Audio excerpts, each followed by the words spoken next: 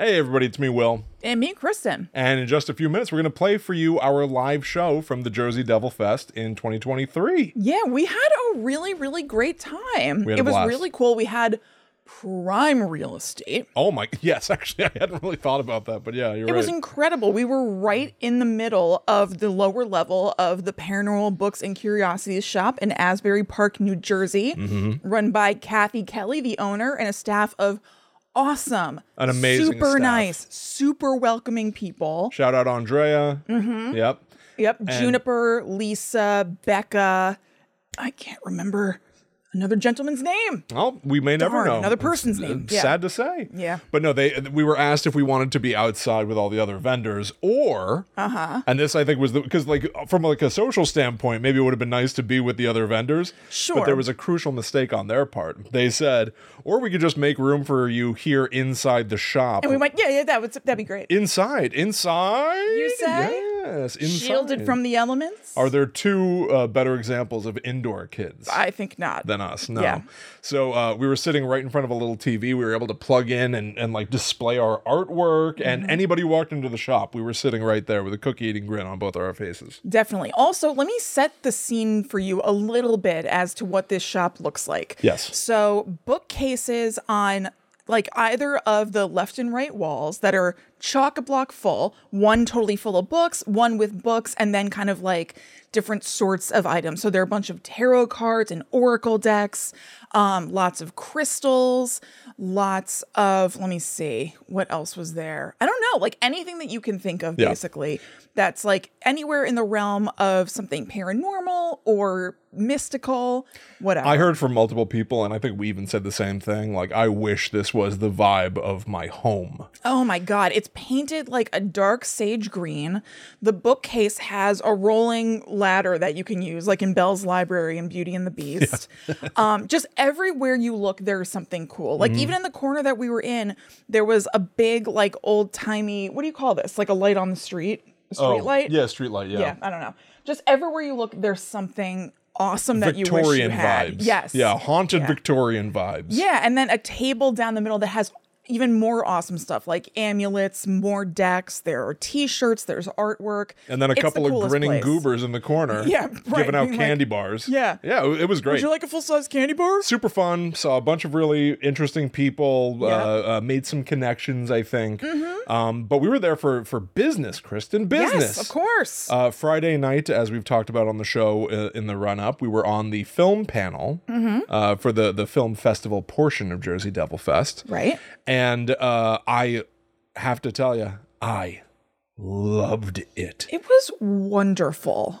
We were sitting in the front row of a little indie movie theater in Asbury Park, the showroom. I got a thing of popcorn that was in like the old-timey container that you think of popcorn being in, like vertical red and white stripes, scalloped edge. Yes, When do you see that? Kristen, my bunch of crunch looked like it could have been from some other era of opulence Another and time. glory. Yeah. But so it was like 2-something hours of all of these indie films, and like shorts. Some of them made me laugh so hard. Shout out to Krampus on Campus. Krampus on Campus, As well as Magda and Magda 2. Oh my God, that doll ain't right. That doll ain't right. There was, this was so good. There was on display not only the prowess of independent filmmakers, but some like colorful oddities, Yes. I would say. And so one of these short films was as if it was a trailer for a movie about a killer doll. But because it's so low budget, it's like just somebody clearly holding a baby doll toy like and peeking around the corner with it. Yeah, and they're like intentionally letting you know that that's the thing. That's the charm of this trailer. And then on-screen text just being like, that's right, she's back.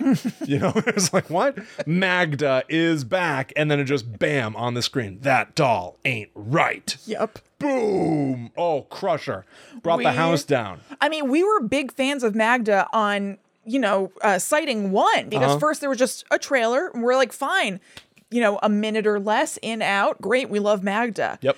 We didn't know that a little bit later in the fest, the trailer for Magda 2 would be coming at us. What and a treat. we were so surprised. We were so delighted. Another short film was a sequel to the first short film. That's right. And that doll still ain't right. That doll still ain't right. Oh, it was what a delight. But Yep. you brought up Krampus on Campus. Yes. This the filmmakers behind this piece had guts. Oh, gusto, moxie, and joy in filmmaking that really came through the screen. So this was they a were group students? Yes, it was a group of high schoolers in, I guess, like drama class or I guess, don't know, yeah, film class. I don't not know. really sure. Yeah. The teacher was there and he talked a little bit, but I don't think we really got like. At least I don't remember what the deal was. No, because I was asking questions and I had asked questions of some of the other filmmakers because I was saving the teacher, knowing like the students are not here. He was like, yeah, you know, he's got this smile on his face, like he knows what's going on. He's like, yeah, I tried to get them to come, but you know,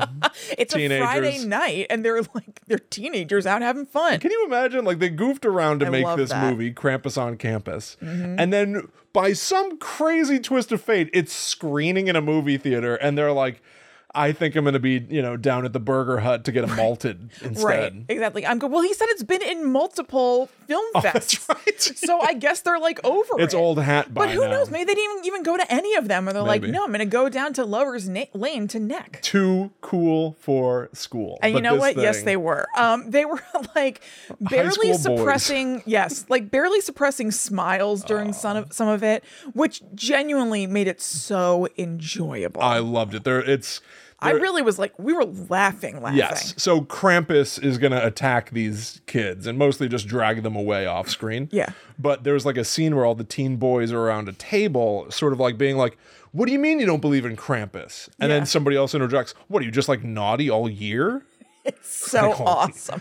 What a great line. I know, it's great. Krampus on Campus. I tried to find it online, by the way. Could not find it on YouTube. I think that it's staying exclusive to the film festival circuit for a while. You know what? Good for them. Before they get their Criterion release. Of course. I loved it, and more than loving the individual movie, I loved that the kids who made it were not there. Yeah, me too. That's such a power move. And that their teacher was just there smiling. Yeah, he seemed to be having a great time and knowing this is just like a silly, fun thing. It seemed most joyous. Yeah, it definitely did.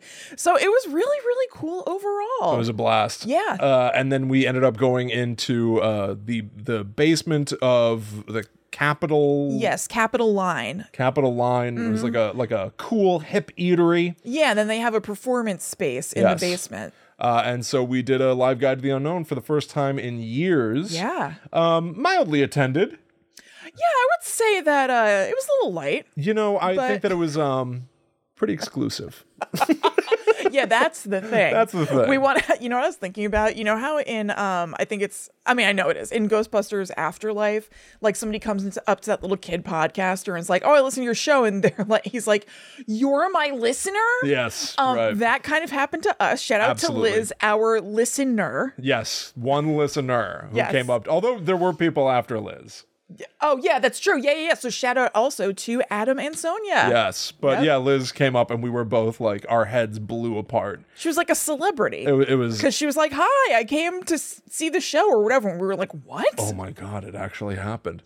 Yeah, I don't know. I don't know whether to try to protect our egos or part of this is also the truth. Like, yeah. Guide to the Unknown is not some local podcast. We're global, baby. Oh, yeah. We're talking to people literally around the globe all the time. Which is cuckoo. And evidently not very many people in the tri-state area.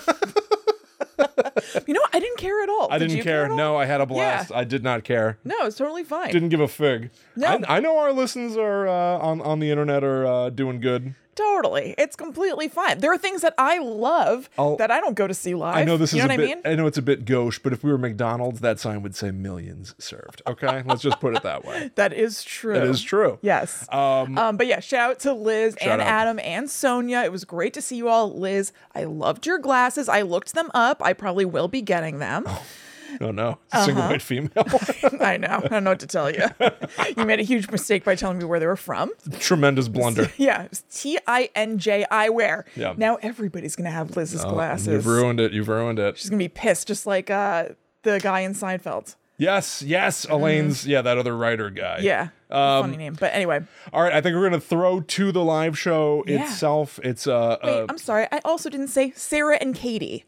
I shouldn't take them for granted just because they're my friends IRL. Tremendous faux Love pas. of my life, Sarah, and her sister Katie, also a love cam. It was nice. I really felt a sense of community. Yeah. At the Jersey Devil Fest. I did too. It was really nice. I feel like the staff was like very welcoming to us. I couldn't agree more. Well, you made the stellar maneuver of picking up donuts on the way. You know what that is? It's the Ryan Anderson special. Is that right? Yes. Oh, well, it works. I know. He's picked up donuts to just bring to like staff at places he's worked a number of times. Okay. And so it was in my head. People like it. People like the donuts. And you know what? It set a tone. People were willing to help us or move walls, crap. move crap out of our way. Yeah. It was great. Yeah, it was great. awesome. I It was really I felt nice. like a little celebrity. They even invited us to a staff-only investigation they're going to be doing. I know. I do think that we might have future team-ups. I with know. The Paranormal Books and Curiosities Museum. I like them very much. So thank you so much to everybody who works there. Thank you, Kathy. Thank you to everybody who attended, and just thank you all in general. Yeah, if you're We brand love you new to all. the show, welcome, welcome. If you've been at the show for a million years, welcome. We love you. You're going to hear our first live show in years, and maybe it won't be the last. Who's to say? We got into some real obscure stuff, which I think was sort of a power move on our part, which is weird that we picked stuff no one's ever heard of before. I know. Well, also I was thinking because the Paranormal Books and Curiosity Shop does tours, I was like, I don't know, these people might have it covered. You know what I mean? Might, like right. if they are coming to this event, maybe they've done walking tours before, maybe they've heard it. So yeah, I wanted to pick some weird I don't know. stuff. I like that inadvertently or somewhat intentionally by design. Or advertently. We picked topics that are entertaining for us. Yes. You know, like we didn't want to talk about the big guns. We've done that. Absolutely. So we got some bizarro little guys. Yep. So enjoy this live show. Hope you enjoy it. And thanks again, everybody. Yeah. We'll see you next time. See you then. Enjoy. The driver was forced to do a U-turn and drive back, passing the body of the boy he had just killed. Oh, maybe it was like a dead end or a cul-de-sac or whatever. I said it a couple of times, but yes. I so doubt. All right, go ahead.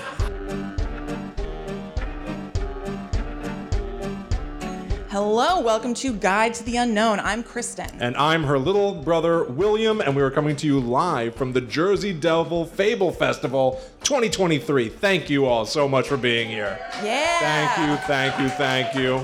And this is put on by Paranormal Books and Curiosities in Asbury Park, New Jersey. Definitely give it a goog.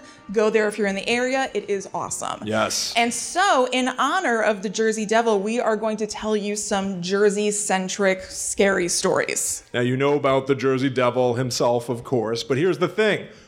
We've been talking about him for years. We know everything there is to know about the Jersey Devil, so you're not going to get the big guns. What you're going to get from us right now is some of the shrimpy guys. Yeah. You're going to get the little-known legends that need some love and are, frankly, potentially just not that good.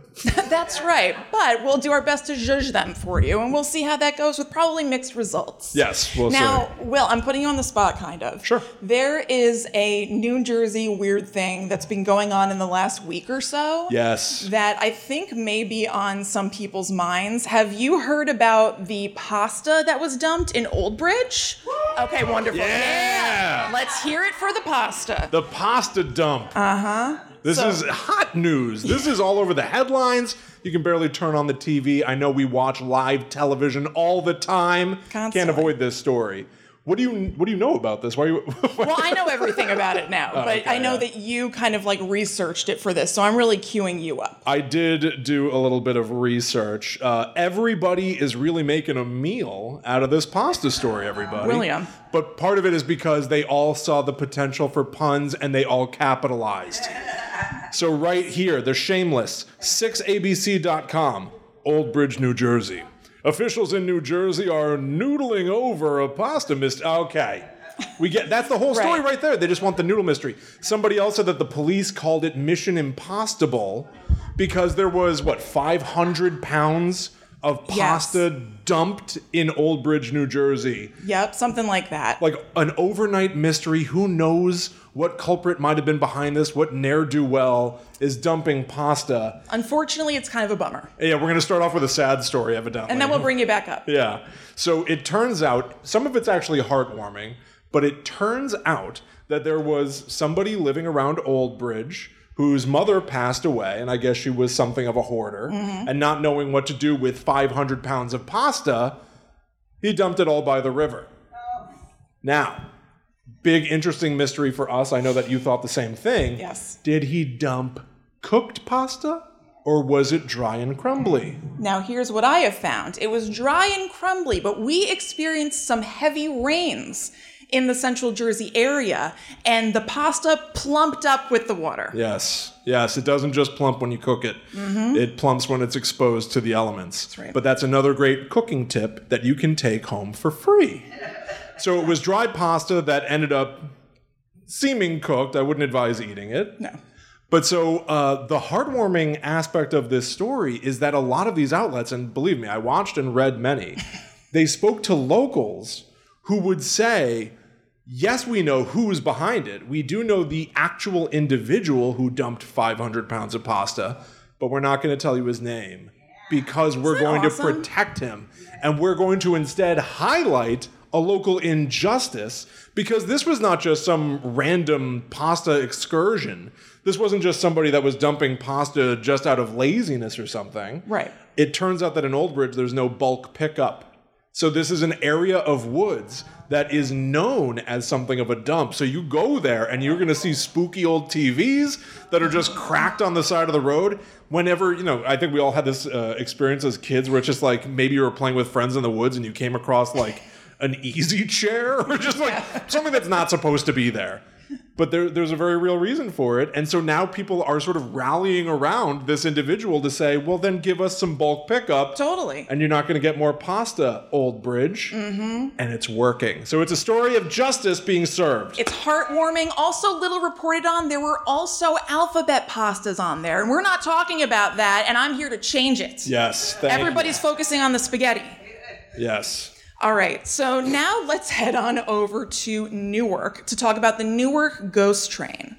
So legend has it that at midnight on the 10th day of each month, there's an invisible ghost train that is noticeable only by its engine whistle and the sound of the wheels against the rail that passes through Newark Penn Station. And this is nicknamed the Express Train to Hell. Oh. You're not going to want to hop on this thing. Maybe we're lucky that it's invisible, so none of us can. I love the idea that it's not just a train to hell. It's the Express Train to Hell. No stops. In case you're a little impatient, you want to get there a little faster. Yeah, you got the oogie boogies. Yeah. So this seems like kind of a classic, I'm going to go out on a limb and say, possibly probably made up ghost story because it's devoid of details or facts so that you can corroborate anything about it, which is kind of a hallmark of something that's just fun, but maybe not true. It's said to be driven by an engineer who died on the tracks, no further info. And apparently one time more than 600 people saw it. Who? When did this happen? Where are they now? But you know what? Who cares? It's fun. We like the idea of this, so whatever. But the New Jersey Ghost Hunter Society, who you can learn more about if you go to njghs.net, investigated it back in 2001, and they recorded the sound, which you can hear on their website if you decide to go check it out. And member David Roundtree documented his experience there on the site by saying this. What seems like a steam locomotive train moving through the station what seems like a steam locomotive train moving through the station at a good clip. I was on the platform for track 1 and the sound was coming from the area of track 5 inside the station. There were several people on the platform with me that were waiting for the Amtrak train to DC. They were all somewhat mystified as there was no train to match the sound in the station. So the sound file that's on the website, of course, unsurprisingly, sounds like a train hooting its horn and moving down the tracks. Sounds like a choo-choo. Right. Yeah. It's choo-choo-esque. And now, is this the sound of a ghost? Hard to say, but maybe you can hop yourselves down to Newark Penn Station next week and decide for yourselves because May 10th is this coming Wednesday. Oh my God. Mm-hmm. Wow. Right. So a ghost train is sort of a classic of the paranormal world, but I've never really understood why would an entire train become a ghost. You think about an individual. I know. Why is it that the story doesn't even make total sense to me? Like a conductor died on the track. Right. And then therefore a ghost train was formed. Yes. Why? Why isn't it just the ghost of a conductor? What made him so special that he's not just a conductor wandering the rails, but he gets a whole locomotive? This is my question. He can conjure an entire vehicle for himself? Right. Unclear, and I don't think we'll ever know. We may never know. We may never know. Yeah. All right. I'm going to talk about something now that I had never heard of before. I mean, frankly, I guess I hadn't heard of any of these. This is something referred to as the bloodthirsty spook rabbits. All right. Now, this is not just ghosts. These are a menace that I think we all need to know about. Bloodthirsty bunnies dwell along a hill in Harmony Township, reports NJ.com, attacking hunting dogs to avenge the deaths of fellow cottontails. They didn't say that and you did, right? No, they did say that. Oh, really? Oh, okay. That's actually in there. Fellow cottontails. It sounded like you. Even the most sharp-eyed sportsman cannot kill these hopping predators, locals say. A New York hunting columnist first reported the spook rabbit phenomenon in 1891. Now, I want you to listen to this and tell me if you think it might be a little flimsy. Okay. All right? He ventured out into Harmony and fired at the elusive critters for more than an hour, failing to hit a single target. Proof. Right there. He might not just be a bad shot. He remained skeptical, however, explaining that rabbits were protected by dense undergrowth.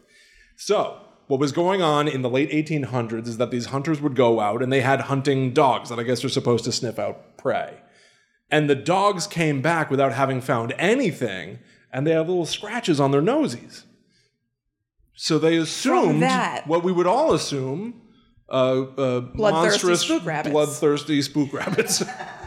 Checks out. No joke, it is a little more than that. Somebody did acknowledge, there was thorn-laced shrubbery along those same trails, but there's no way that had anything to do with any of this. That can't scratch a nosy. So I poked a little bit around to try to corroborate this story for myself, and it turns out, horrifyingly, according to IFLscience.com, evidently bunnies are sometimes carnivorous. We think about them eating carrots. Yeah.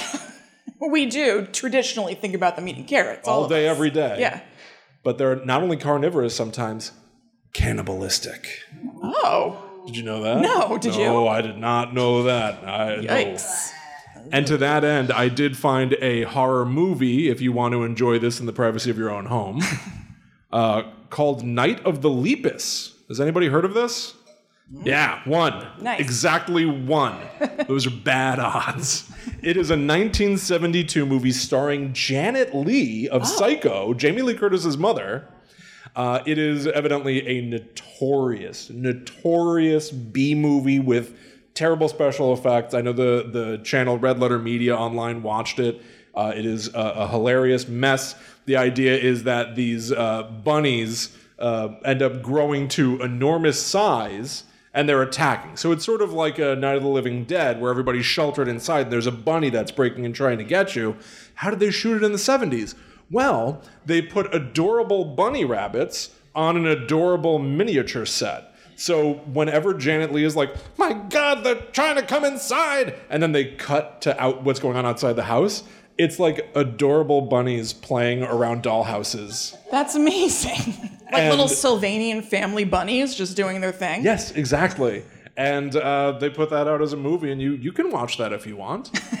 Technically exists. But that was one of the big examples of evil bunnies. Aside from, we've covered otherwise on the show a lot of Easter horror. There's way gnarlier stuff out there. Yeah. But Night of the Lepus is a creature in and of itself. It sounds like it. Weird. All right, so we are going to hop over to an area that isn't so far from where we are in Asbury right now to talk about a haunted Toms River home. So, do any of you guys live in Toms River or near? Oh, nice. Okay, she's probably safe. She's probably fine. Yeah, hard to say. So there was a paranormal and legal battle that played out on the national stage when the renters of a home in Toms River fled after living there a week, so shades of Amityville, and sued their landlord for not informing them of the ghosts that they would be cohabitating with. They went on the People's Court with the Honorable Judge Marion Milan presiding. What? I also was at the People's Court one time. What? I wasn't on it. I know. I knew you wouldn't know what this is. I wasn't on it. I used to be a hairdresser, and when I was in cosmetology school, one of the teachers would take any tiny opportunity to have us do a field trip. So we went and we were in the audience of the People's Court, like with the guys that we were going to talk to the makeup artist afterward and like learn something, and we never even did. And it was a really boring case where one neighbor was pissed at another neighbor because some nuts or seeds from their tree were landing on the guy's car. I don't even remember the outcome. I'm sorry. I'd be infuriated. He seemed pretty cheesed. So before I tell you the verdict in this ghost case, here are the facts, and maybe you can decide for yourselves. So in the course of living there for a week, the tenants, who were a couple with 2 children, would find their clothes flung from the closets and strewn all over the floor. On their own, doors opened and closed, and light switches turned on and off. They heard mysterious footsteps as well as unintelligible whispers. But the last straw were the strange rumblings that they could hear coming through the vents up from the basement. So they got the hell out of there, and they began legal proceedings against the landlord, who then countersued them for breaking the lease. And the family had NJ Paranormal, which is a local paranormal group. Yeah. I know. Come to investigate, and they found, the founder, Marianne Brigando, told the Asbury Park Press that they found it to be, quote, an active or intelligent haunting 1 level above a residual haunting. Wow. So residual hauntings, in kind of the categorization of these things, are hauntings where somebody is kind of like stuck in a loop. So if somebody lived in the home, you might see a ghost always going up the stairs to their room, and they're just constantly doing this over and over again, and they're not aware of, the other people around them. It's like a moment is stuck in time. Yeah. Right. And then intelligent hauntings are ones where the ghosts know that you're there and can interact with you or whatever. So what did Judge Millian say about this? She ruled against the family, saying against which family? The family against that was the renting? Family who was renting. Yes. Oh. Saying that there were no legal grounds to vacate a lease on the grounds that the dwelling is haunted. However, she ordered the landlord to spend 1 night in the home to see for himself, and he was never heard from again. That's not true. There was just no follow-up, so I don't know what happened. There's no follow-up, yes. Yeah. Who knows? Anything might have happened then. Right, exactly. That doesn't sound... No, that doesn't sound legally binding. That's a little razzle-dazzle for TV. Absolutely. That's like on Seinfeld, where they're like, you were ordered to be my butler. Right. Like, right. What? Spend 1 night in the very house that you own. Yeah, I don't think it would hold in a court of law. You got me, Judge. All right. Okay, I'm going to talk about something that I think is sort of beloved now, though I don't know. Maybe you know about this one. Okay. Or some of you. The Sussex sea serpent, or Hoppy, the Hoppet-Kong monster. It has many names, as urban legends tend to. Evidently, this is a creature, like something of a cryptid, that first appeared in a newspaper called the Lake Hopatcong Angler in 1894. The article was titled Lake Hopatcong's Sea Serpent, and it described this creature that was in the lake. It had the body of a snake. Okay? Sure. It had the head of a Saint Bernard. That's a twist. That's a big twist. That's that dog that usually has that little barrel around its neck. Yeah, or it's Beethoven. Yeah, Beethoven. Mm-hmm. Yeah, it's Beethoven with a snake body. It was said to be spotted near the inlet to the River Styx. Oh. Sidebar. It was spotted there? Evidently the River Styx is near Lake Hopatcong in New Jersey, which I also didn't know. Good to know. So this article from the 1800s goes on to say, several shots have been fired at it. One man asserts that he hit the head of the supposed serpent with a ball from his .38 caliber rifle, and the bullet rolled off like water off a duck's back, without even making the monster wink. Why would he wink anyway? He didn't even wink once. You get shot and you wink? That's what they think is the normal course of events? Maybe for a monster that can take a shot as it goes back in the water. Try better next time, Hunter. Wink, wink. I don't know. But I guess that's what they expected in the 1800s. A local, Don Gardner, said parents told their kids a story about Hoppy that was based in Lake Hopatcong fishing folklore, claiming it was a mystical lake serpent that ate fishermen and boaters before it was caught and killed. He said the legend states that the serpent's bones later washed ashore and were used as the frame for a roller coaster called the Wildcat. Oh my God. It was on Bertrand Island's amusement park. Which, of course. That sounds like from another universe. Definitely I've does. never heard of that in my life. Yeah. But that also doesn't sound like a safe roller coaster. I don't think bones are structurally secure. A snake bone? I know. Some Texas chainsaw. Yeah. Some maniac finds bones on by the river and builds a roller coaster. We're supposed to be happy about it. I'm not interested. Now, part of this story sort of resurfaced a few years back, much like Hoppy. William. In the water, peaking above sea level. Peaking above the water. The water.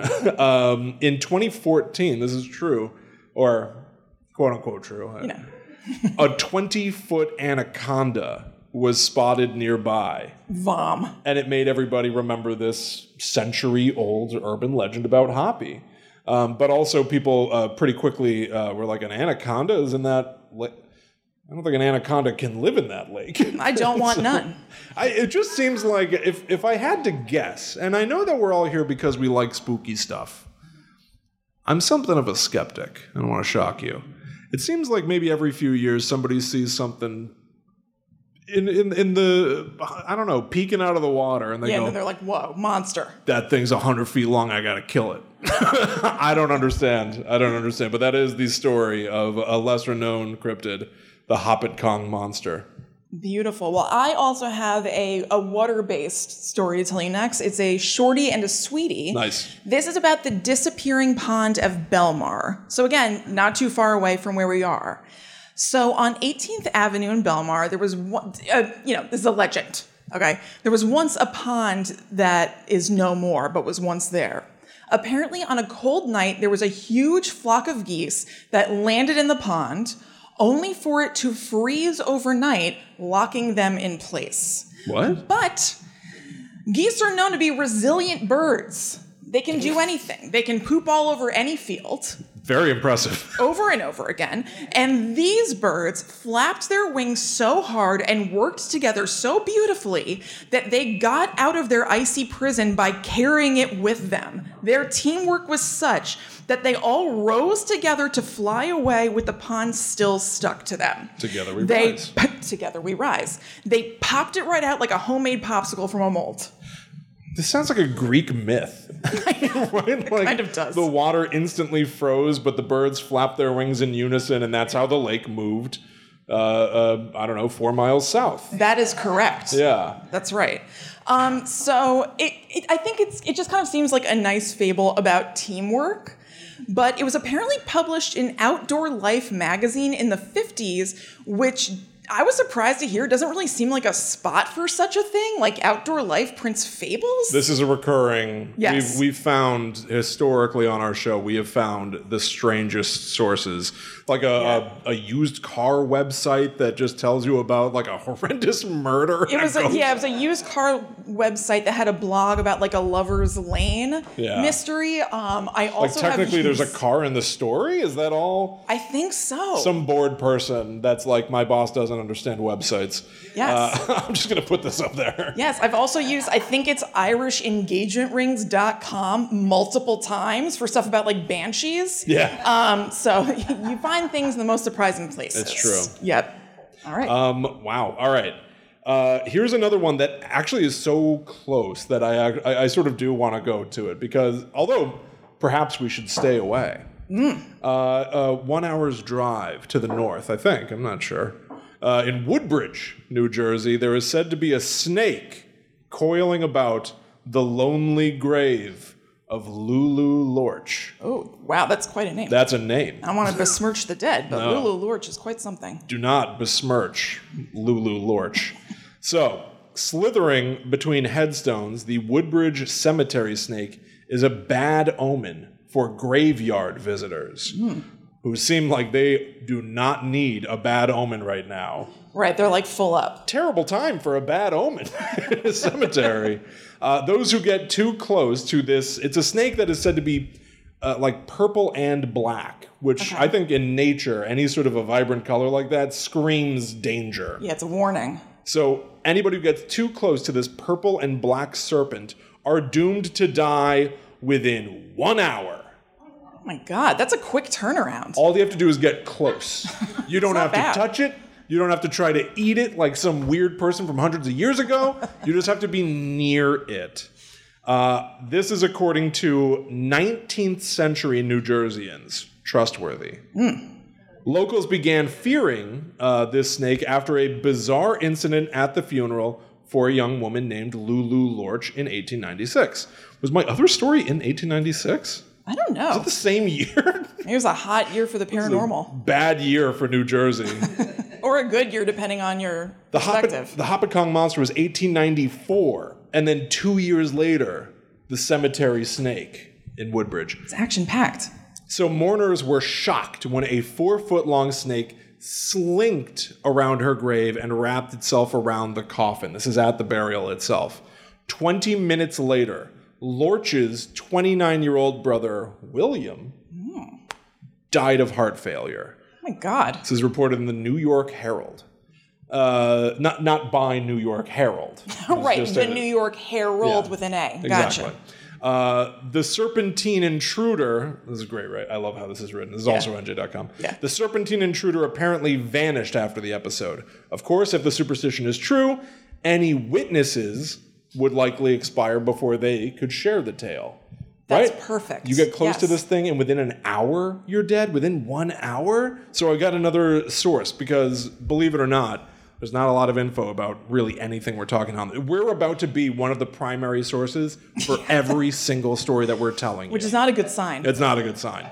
But it's honestly, it's fun to dig. Yeah, it's awesome. To find weird, interesting stuff. I found a website that I love, evidently, called Most Useless Blog in the World. .wordpress.com, and it is fantastic. And they seem to know more about what happened after that first death. Oh, nice. All right.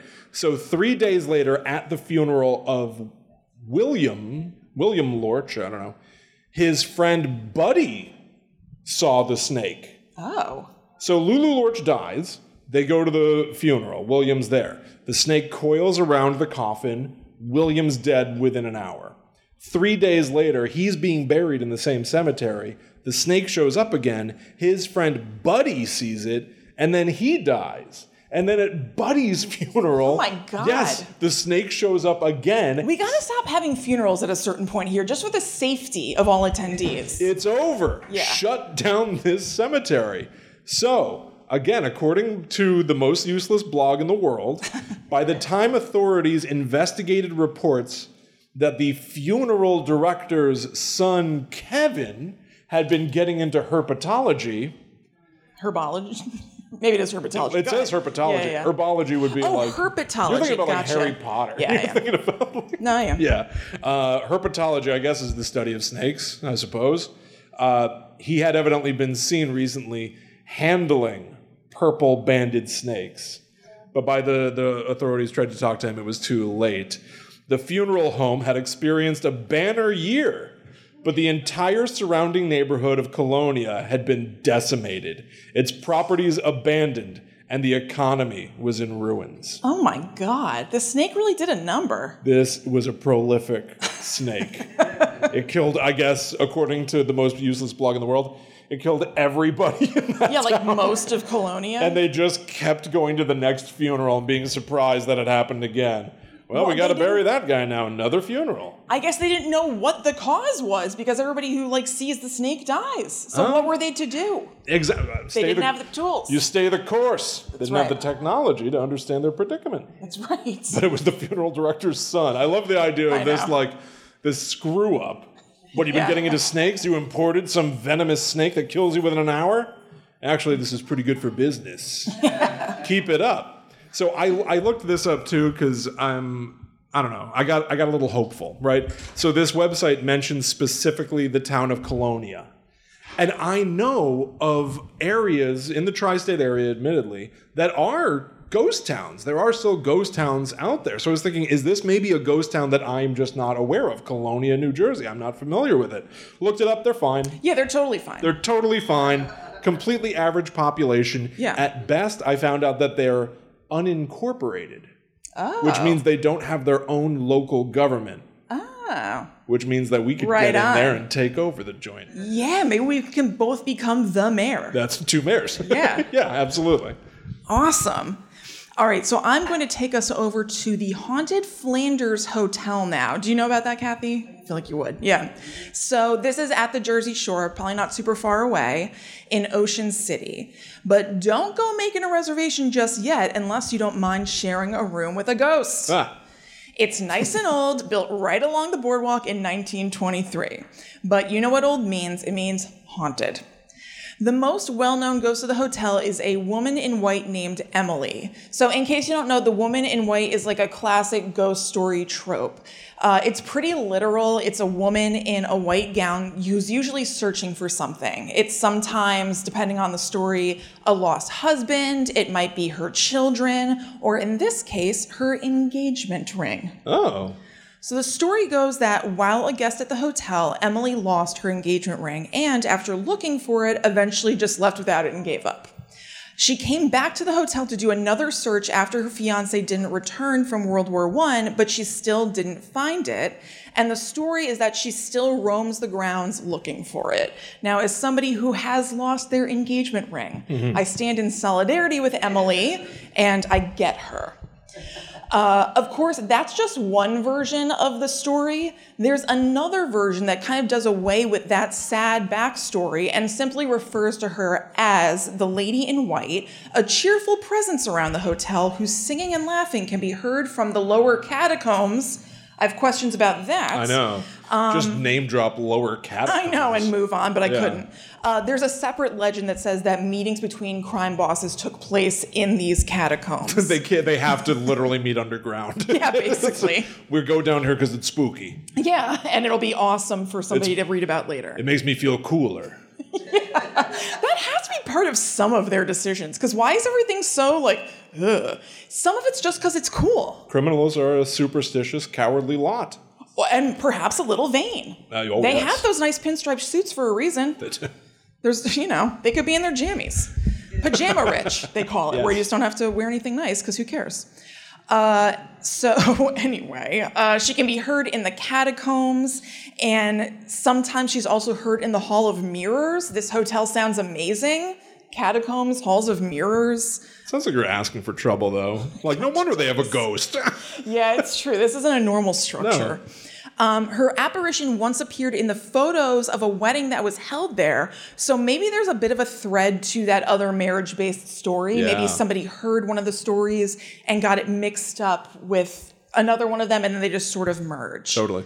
So in this happier version, she's a little bit more of a free spirit, and a framed painting of her barefoot in a white dress with long hair lives on the second floor of the Flanders Hotel. Oh, that's cool. Yeah, isn't it nice? I love that. It's really nice looking too, if you want to look it up.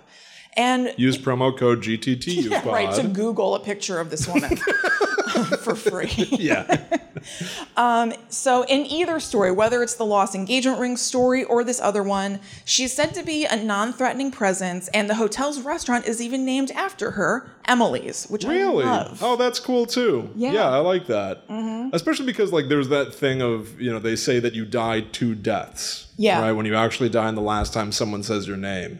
They're saying her name constantly. Yeah, she's been truly immortalized in some sense. Yeah. That's pretty cool. I like love that. It. So that's all I got for us, New Jersey. Really? I've got a couple more. Yeah. Okay, let's play a little game. I've got the biggest gun of our list. I think I've got right here. Okay. Or I've got a weird thing that I just found on the side that made me laugh. I want to hear both. You want to hear? Well, you can hear both, but what do you want to hear first? Oh, the big gun. The big gun? Mm-hmm. Okay.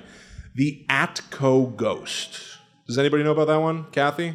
I mean, of course you do. It's a foregone conclusion that you know about all these. Exactly. So the Atco Ghost, there's south of us here is a town called Atco, and the Atco Ghost is the ghost of a child. Now, in some ways, this is a very classic kind of ghost story. There's like a ritual of how you might be able to drive there and see the ghost step out into the road in front of you. The story itself talks about it was Christmas night, and a boy was out playing with a basketball he got as a present when a driver came speeding down his dead-end street. The driver hit the boy and runs, only to come to the end of the road because it's a dead end. And then they make a point of saying this, which I thought was interesting. The driver was forced to do a U-turn and drive back, passing the body of the boy he had just killed. Oh, maybe it was like a dead end or a cul-de-sac or whatever. I said it a couple of times, but yes. I so doubt. All right, go ahead. Proceed. I will. But I think it's funny to because that almost implies ooh, that must have stung for that driver. Yeah, all of a sudden how terrible for him to have to go back and have to avoid seeing the body that he hit. Isn't it ironic? Don't you think? Yeah. So this is from straight up Weird New Jersey, which is a very famous publication in the state that documents all of the weird goings on. And I'm going to get into a lot of stories that were sent in to them by listeners who claim to have encountered the ghost. But here's how they start to set up this sort of ritual. If you want to see the ghost, you drive down the street, and this is Burnt Mill Road in Atco. You drive down the street, head straight towards the end of the road. When you reach the end, do a U-turn and pull your car up to the part of the street where there's a crack through the asphalt from one side of the street to the other. Don't worry, they never pave this. These are evergreen directions. Great. Stop at that line and honk your horn 3 times and flash the lights 3 times. Then sit in darkness for a bit. Now, this sounds fun and scary. I know, because all this is really for is this is ultimately for teenagers and young adults to go to this environment where there's supposedly a ghost, and you might be the friend in the backseat that's I really think we should go home, guys. Actually, I'm a little sleepy. But it's just to get you into an environment where it's dark and quiet. So you turn off the lights and you're sitting in the pitch black because it's fun to be scared. Yeah. Being scared is a good time. But I also learned that specifically the honking of the horn 3 times, flashing of the lights 3 times, this was interesting. Supposedly, this is how cars would signify the start of a drag race. Oh. So I guess in some sense, I don't know why this would be relevant to the child ghost themselves. Yeah. But some idea of there's a car here and it's about to gun it, right? So then you will see the figure of the boy begin to cross the street, dribbling a basketball, but it's all happening almost in slow motion. Oh. Which is another sort of thing. Yeah. You talked about residual haunts, where it's one event that sort of is repeating itself, like a GIF or something. Yeah. Versus what's the other term? Intelligent haunting, where it sort of is this is a person who's just existing beyond life, but this is sort of in the in between. Yeah, moving in slow motion. It's just so strange. But I do have some other interpretations of a motivation for the Atco ghost. So this is an addition to that sort of core story that came in from a reader of Weird New Jersey named Manning L. Krull, who adds that the boy is not just walking across the street, he's walking toward you. But it's unclear to me, because all he says is he's walking toward you. So, okay, to what end? Yeah, right. So what, he keeps, and then you just sit there while he gets to you? What happens then? And then what happens, yeah. So another reader, Scott, adds that he is specifically looking at your car to see if it's the one that killed him. Oh. Which is scary. That is scary. But then it also turns the gears of to what end? Right. What is he waiting for? If it were the car, what would then? happen? And is it another just sort of tragic concept of in all likelihood, it will never be that car. Also, it will never be the car because they're not going back to the scene, and now so much time has passed. I feel like that also shares some DNA with like Lady in White or Woman in White stories, like the idea of a ghost just searching for something eternally that it probably can never get. I think that we kind of love those sorts of stories. Yeah, I wonder if it has something to do, because ghosts themselves are sort of like the antithesis of the typical afterlife that you think of, whether or not you believe in, reincarnation or going to heaven, or being a ghost meaning that you just sort of hang out here on Earth. These are almost like horrific cautionary tales of like, if you do die in a tragic, violent way, you might become trapped here. Right. This could be you. You could be stuck rather than getting to move on. The Atco ghost is sitting here waiting for the 3 beeps. Then it goes, oh, I'm up. Yeah. It's my time. So another listener, Kyle, had an interesting experience that speaks to the notion of the child just walking toward you. He says, quote, an image of boy did walk towards our car. I love just like the typos that we all make, obviously, but it's so funny when you're reading it from the outside. We honor your typos. We read them. Oh, I am your typos. As they are. Yeah. An image of boy did walk towards our car, but never actually made it. It was as though he was walking in place. So that itself is interesting, too, because it's like this, I don't know, moonwalking. Just like walking forward but never actually advancing. Yes, which is symbolic in some sense. Yeah. It also feels like that common nightmare thing of running and feeling like you're never actually running fast enough, or you're stuck in quicksand, you can't quite get there. So, what's the deal? Thankfully, News 12, the Bronx, investigated the Atco ghost. They sent a reporter, and he's really not, he didn't know. He wasn't sure. Thankfully. He reported essentially everything that I told you, and then he goes, now there are rituals where you might be able to summon the Atco ghost. Unfortunately, there are so many variations, I wasn't sure what to do. We're just not going to try any of them? Didn't do it. What a bold move. Like, why even mention the rituals then? Because it makes it sound to your bosses like you went there or something. Yeah, I guess you're right. And then you really went to the movies that day or something. I don't know. That's like a boss move. That guy must have alpha energy to be like, so there are a number of different rituals, but I didn't try any of them. You got a problem? Eat it. Yeah. Very Bronx. I'm outski. Stereotypically. Yes. Yeah. But it did make me think. We had Unsolved Mysteries, obviously, right? Robert Stack and his super cool duster talking about mysteries. And we've certainly had a lot of paranormal investigation shows. But I want a news anchor vibe of like, and now I'm going to try the elevator game. They say if you push these buttons, love that. And then just see what nothing happened again. Tune in next week. I want to watch that. Wait, What's what? that? Sightings? Oh, I don't know about that. The newscast, and that's how they did it, exactly like that. Oh, Kathy Kelly is reporting from the field. That's Sightings. This just it's a in. show. Yeah.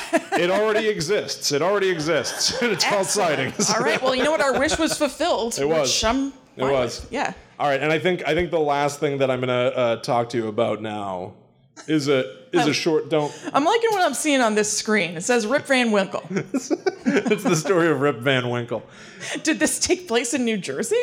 Yes. Evidently. I don't know. It happened in 1909, over 100 years ago today. My God. Probably not. Yeah. So, I found a group on Reddit all about odd news in New Jersey. I don't know if you're familiar with like the concept of like Florida man. Florida man arrested again for blah, blah, blah, blah, blah, blah, blah. They were trying to make Jersey man happen, and it didn't seem like it really took off. Oh. But so New Jersey man had one story that made sense, and the rest were actually pretty horrible. But say pretty upsetting. New Jersey man's up to some bad mischief. Yeah. So the user Kittens and Puppies linked to an article from the Gettysburg Times in 1909. I read the actual article from 1909. Headline: chased by wild man on all fours. Oh my God, I would die. On all fours. Oh, I don't like that. New Jersey has a baying Rip Van Winkle. Has a what? Baying, like screaming, like screaming, crying. like a dog might bay at the moon, right? No, that won't do. Now the article itself. New Jersey, Newark, New Jersey specifically, in January. Maybe he took the ghost train in. Oh, maybe. Took the ghost train, stopped by Hoppy. Right. Yep. January 29th. The sight and sound of what he described as a baying Rip Van Winkle caused John Nee of Rowleyville to go racing into Dover, spreading an alarm that a wild man is living in the woods near Mount Hope. His report was so graphic and was so similar to that of a nursery agent who was driving through that region a fortnight ago, so somebody else saw this, that an effort will be made by searching parties of men with dogs to find what officials believe will prove to be a maniac escaped from some asylum, which is a tale as old as time. The idea of some mental hospital, somebody escaped, and they are a monster, of course. Yeah. So, Nee told Marshall Bryan that while hunting with his dog, his attention was attracted by what sounded like the baying of another hound, but proved to come from and again, this is verbatim news article 1909.